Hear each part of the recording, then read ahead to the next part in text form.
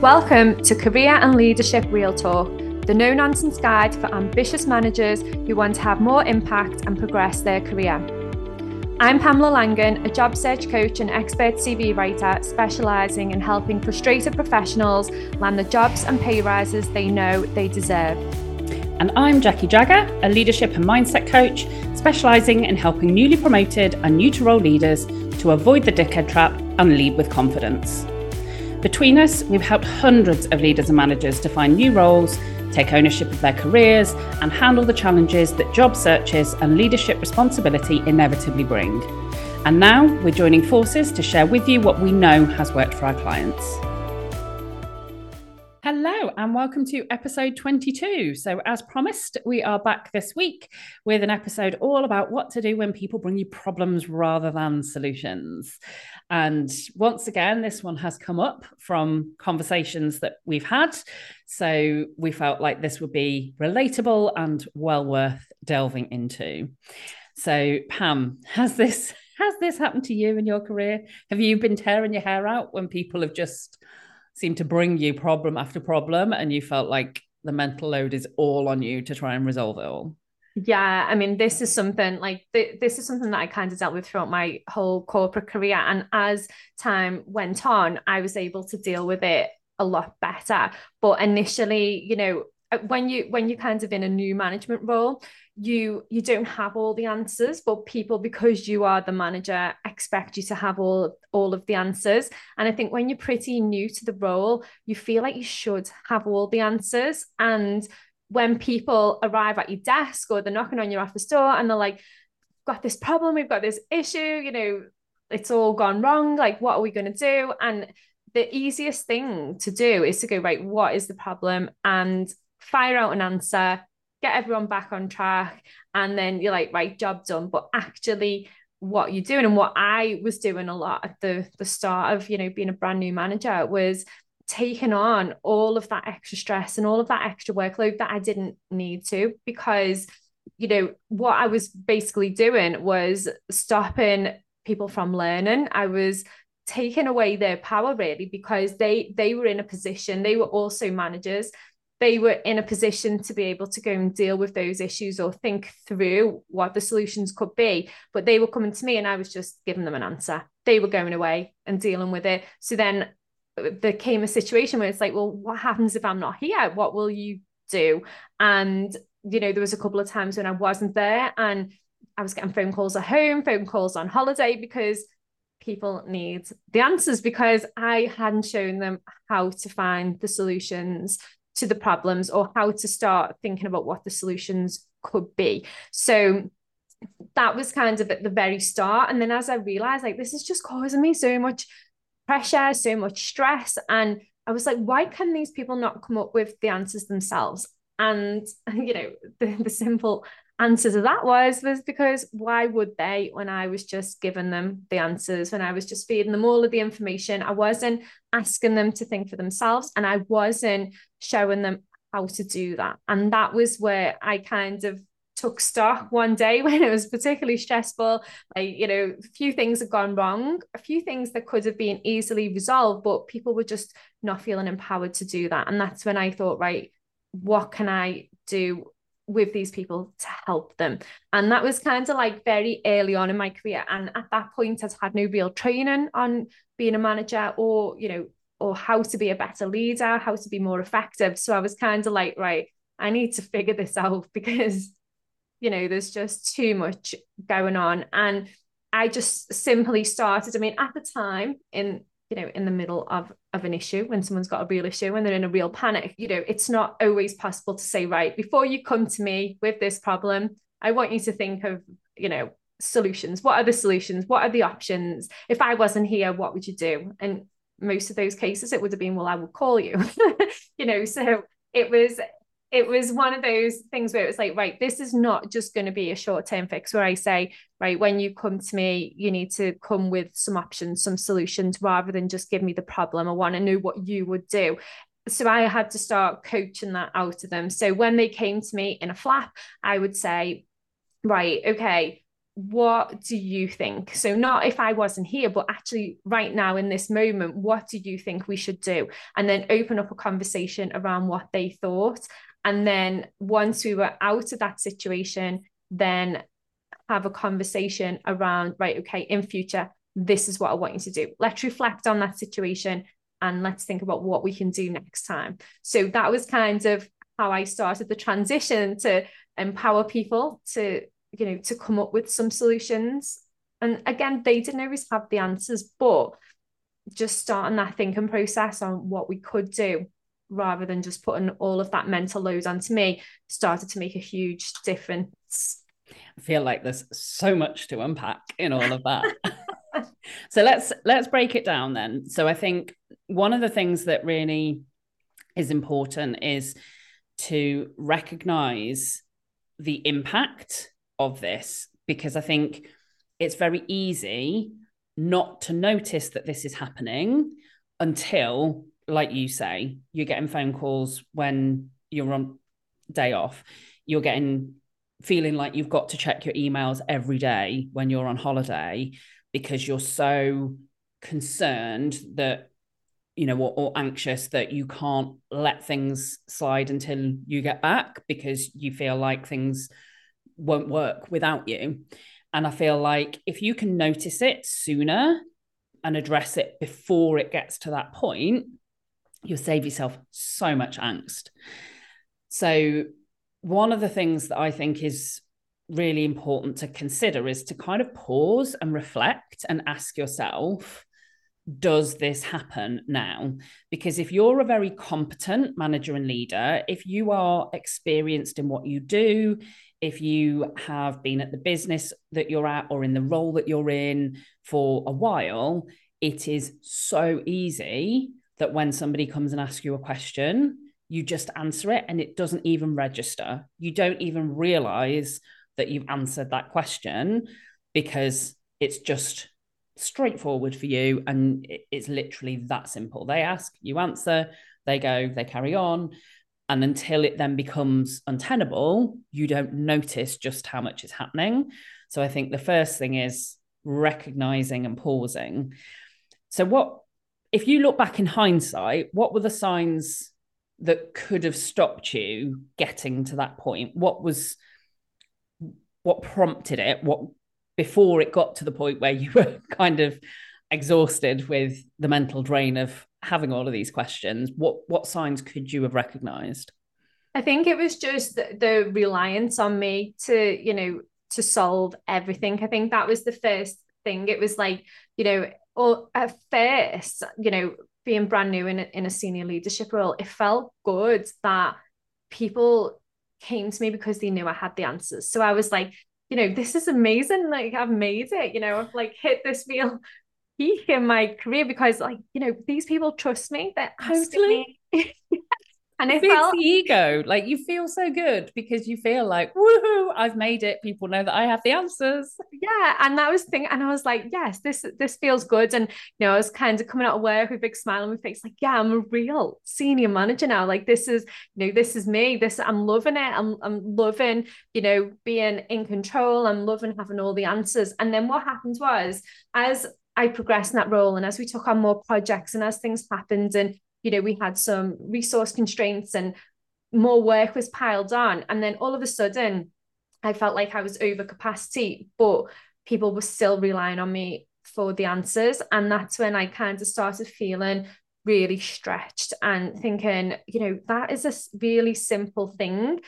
Why don't you know the answer? Why don't you feel that you can just go and make that decision?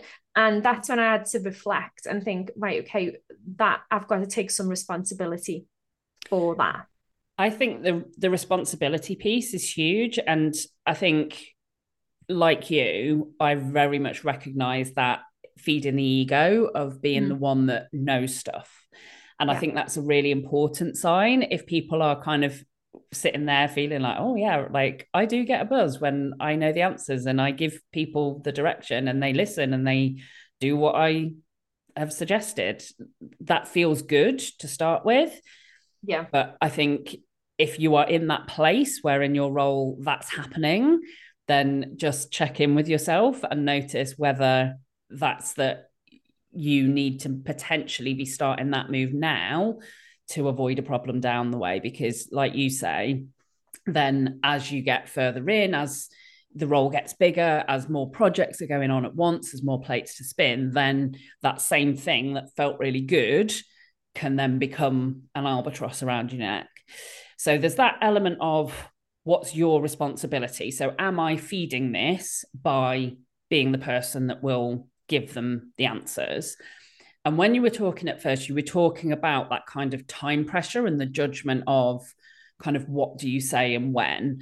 So that question of what would you do if I wasn't here, that's a really interesting question to use, because I feel like that's one that probably people do try and use when they're in this situation. But you've pointed out a really clear issue with it, which is like, well, I'd phone you. I'd wait until you were there.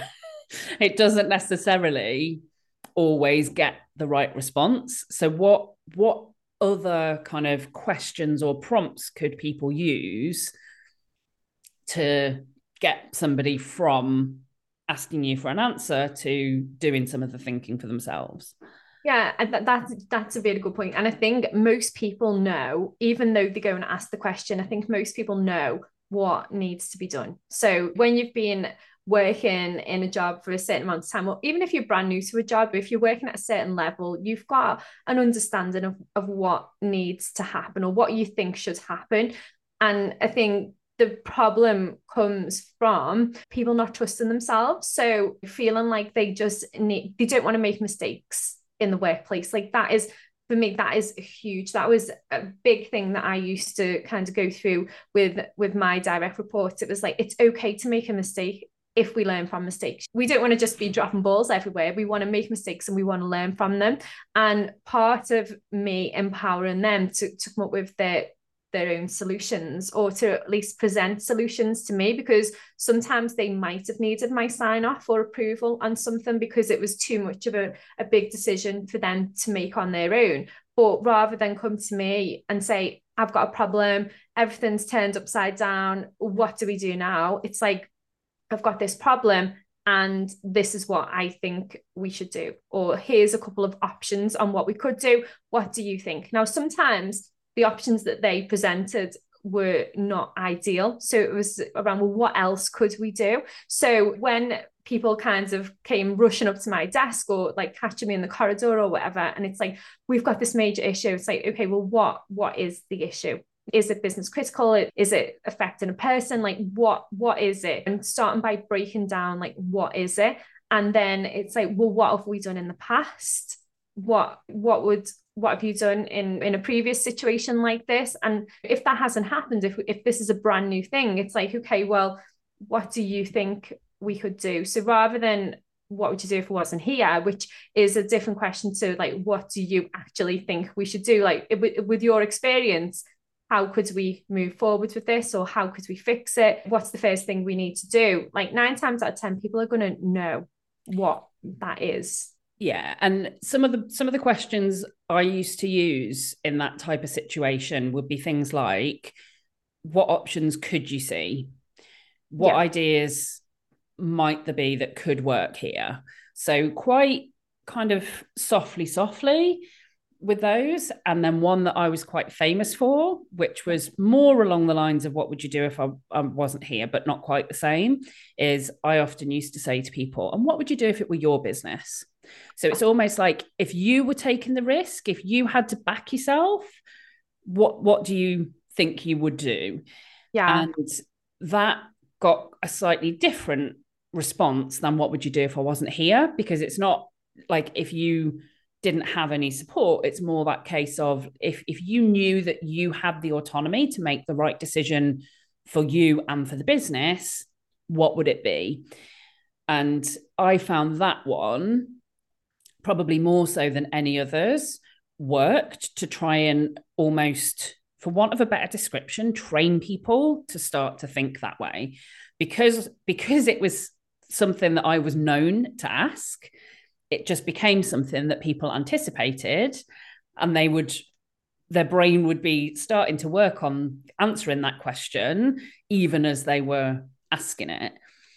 I think one of the other things that I just picked up from what you were sharing around some of those differing scenarios as well was the importance of recognizing, even before you start asking those questions, has somebody actually asked you to solve it, or have they vented or told you that there's a problem?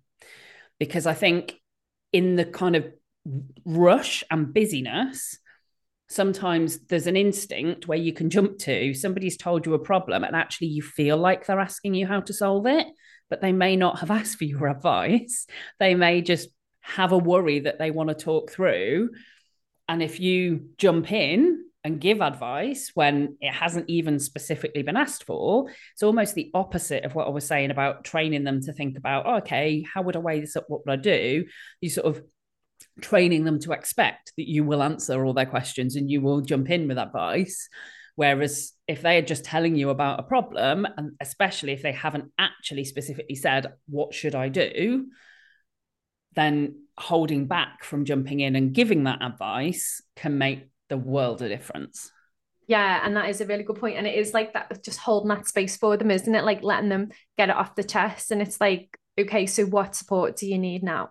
And asking them rather than jumping in, because it's so easy when you've got the answers, when you can clearly see what needs to be done, when someone presents that problem and you're like, well, this is super simple to me because I've got the answers, to just jump in. But it's like, well, do you actually need the support, or are you just getting it off your chest? And I think that's where it can be quite frustrating when somebody does that as well, when you just want to get it off your chest, like you just want to get something out your head, like just bounce it about. When you start talking things through, I always find as well, like if something's going on in my head, as soon as I start talking it out, I'm like, oh yeah, and it's not so big anymore, and it becomes clear as I'm talking through it. We've mentioned this book before on the podcast, which is The Coaching Habit by Michael Bungay Stanier, and I'll put the link in the show notes. And what he talks about is, as a manager, becoming more coach-like. So you're not a professional coach, but actually be more in the coaching place and less in the giving advice place. And one question that he suggests within that book is, what's the real problem here for you? So when someone tells you about a problem, what that does is exactly as you describe. If it's all whirring about in their head, it helps them to start to rifle through and consider what's the right problem. Because often the thing that they tell you is the surface level thing. It's not the real deeper issue. So what that question can do is help them with that kind of sounding board, kind of thinking place of getting to what do they actually need to solve? What's the real problem? And very often when people get specific about the problem they need to solve, then it gets far easier to come up with the ideas to solve it. Yeah. When it's all whirring about in the brain, then not so easy. So yeah, I love that question. It's a really simple one, and it's one I wish I'd have known when I was leading and managing others. It's a great book.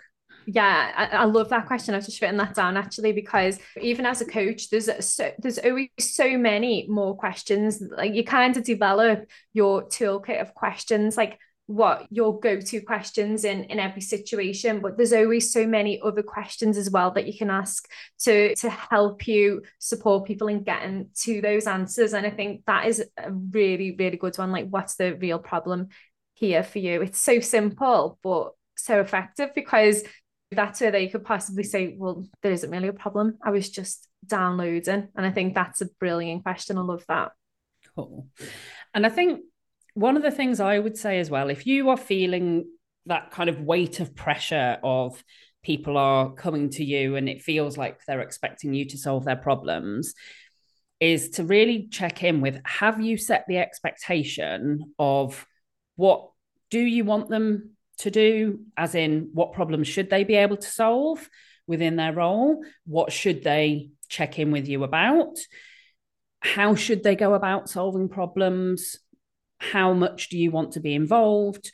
When do you want them to raise these things? So sometimes it's not even the level of problems or advice that they want, it's that they'll literally rock up at your desk if you're in the office, especially with hybrid working where people are not in the office perhaps as much as they used to be.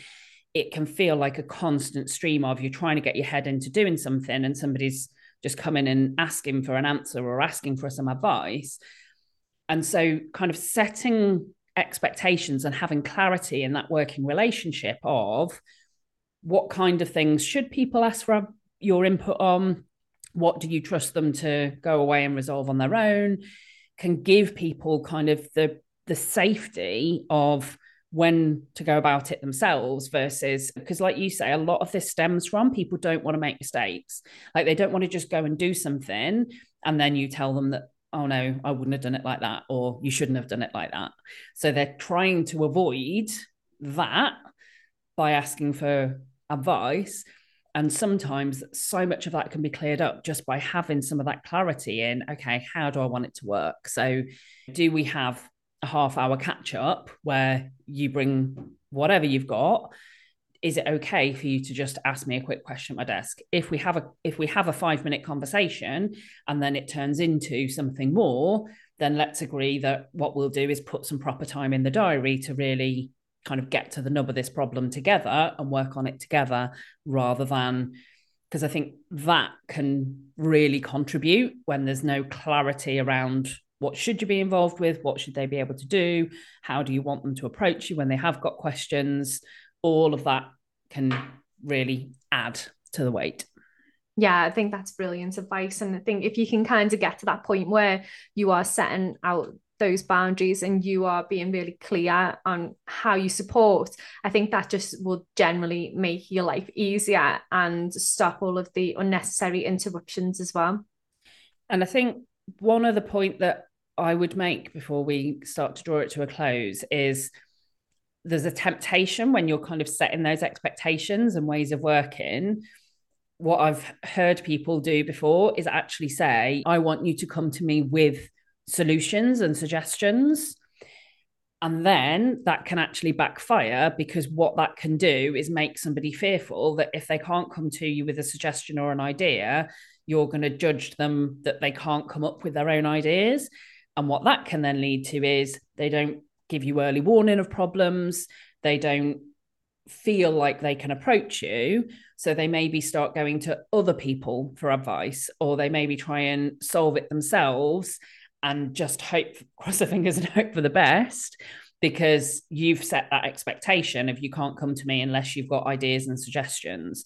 So I think particularly if somebody needs a lot of support, it's that hand holding along the way to get to that point.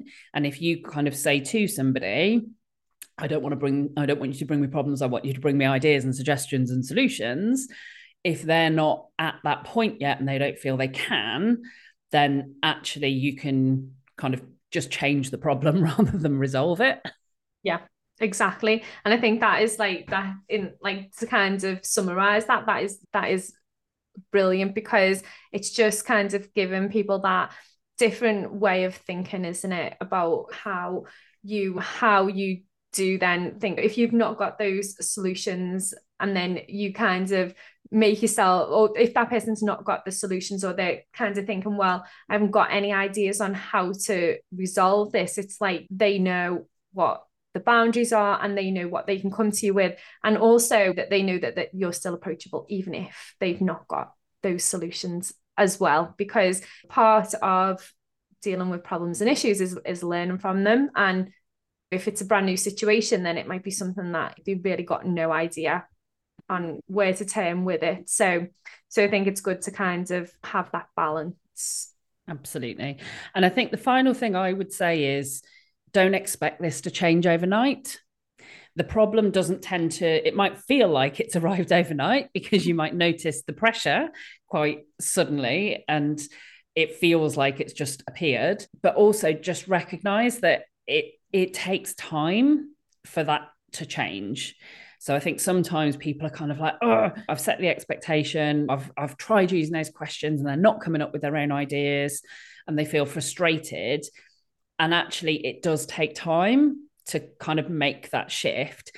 And particularly, I see this where people maybe get promoted or take over a new team, where that team potentially has been used to a different way of working, and where you want people to be more collaborative, bring more innovative, bring ideas. If they've been managed by a micromanager, or they've been managed by somebody that just kept giving them answers all the time, then it is going to take time. And I certainly had that experience in my career where I took over a team that were used to somebody that was very, very directive. They gave very clear guidance. They were petrified of stepping out of line or getting it wrong. And it took time for that working relationship to build, where I was using that more of a coaching approach, asking those kind of questions that got them to give their suggestions and then say, okay, and actually, you didn't need to ask me. We've talked about it. Same situation happens again. Fill your boots. I trust you to choose the right option. And don't expect that people are going to change their behavior overnight just because you've decided that you're going to adopt this advice and be more of a coach and less directive. They don't necessarily get the memo immediately. So thank you once again for joining us. We'll be back next week with an episode that is all about how to set your LinkedIn profile up if you are using LinkedIn and in job search mode. So Pam has got some brilliant nuggets to share with that. Meantime, please do connect with us on LinkedIn. Ask us any questions. Let us know of any topics that you would like us to cover in future episodes. The last couple have been really specific ones that have come off the back of conversations that we've had with people. And we always love building these episodes around stuff that we know are questions that you want us to answer. So don't be a stranger. Connect with us on LinkedIn. Our profiles are in the show notes. And just let us know if there's anything you'd like us to cover. Thanks for listening, and we'll catch you next week. Exciting news from us. If you're an ambitious leader or manager earning 50k or more and you're ready to take your career to the next level, we have an opportunity for you. Introducing Catalyst Career Club, your secret weapon for unlocking career success.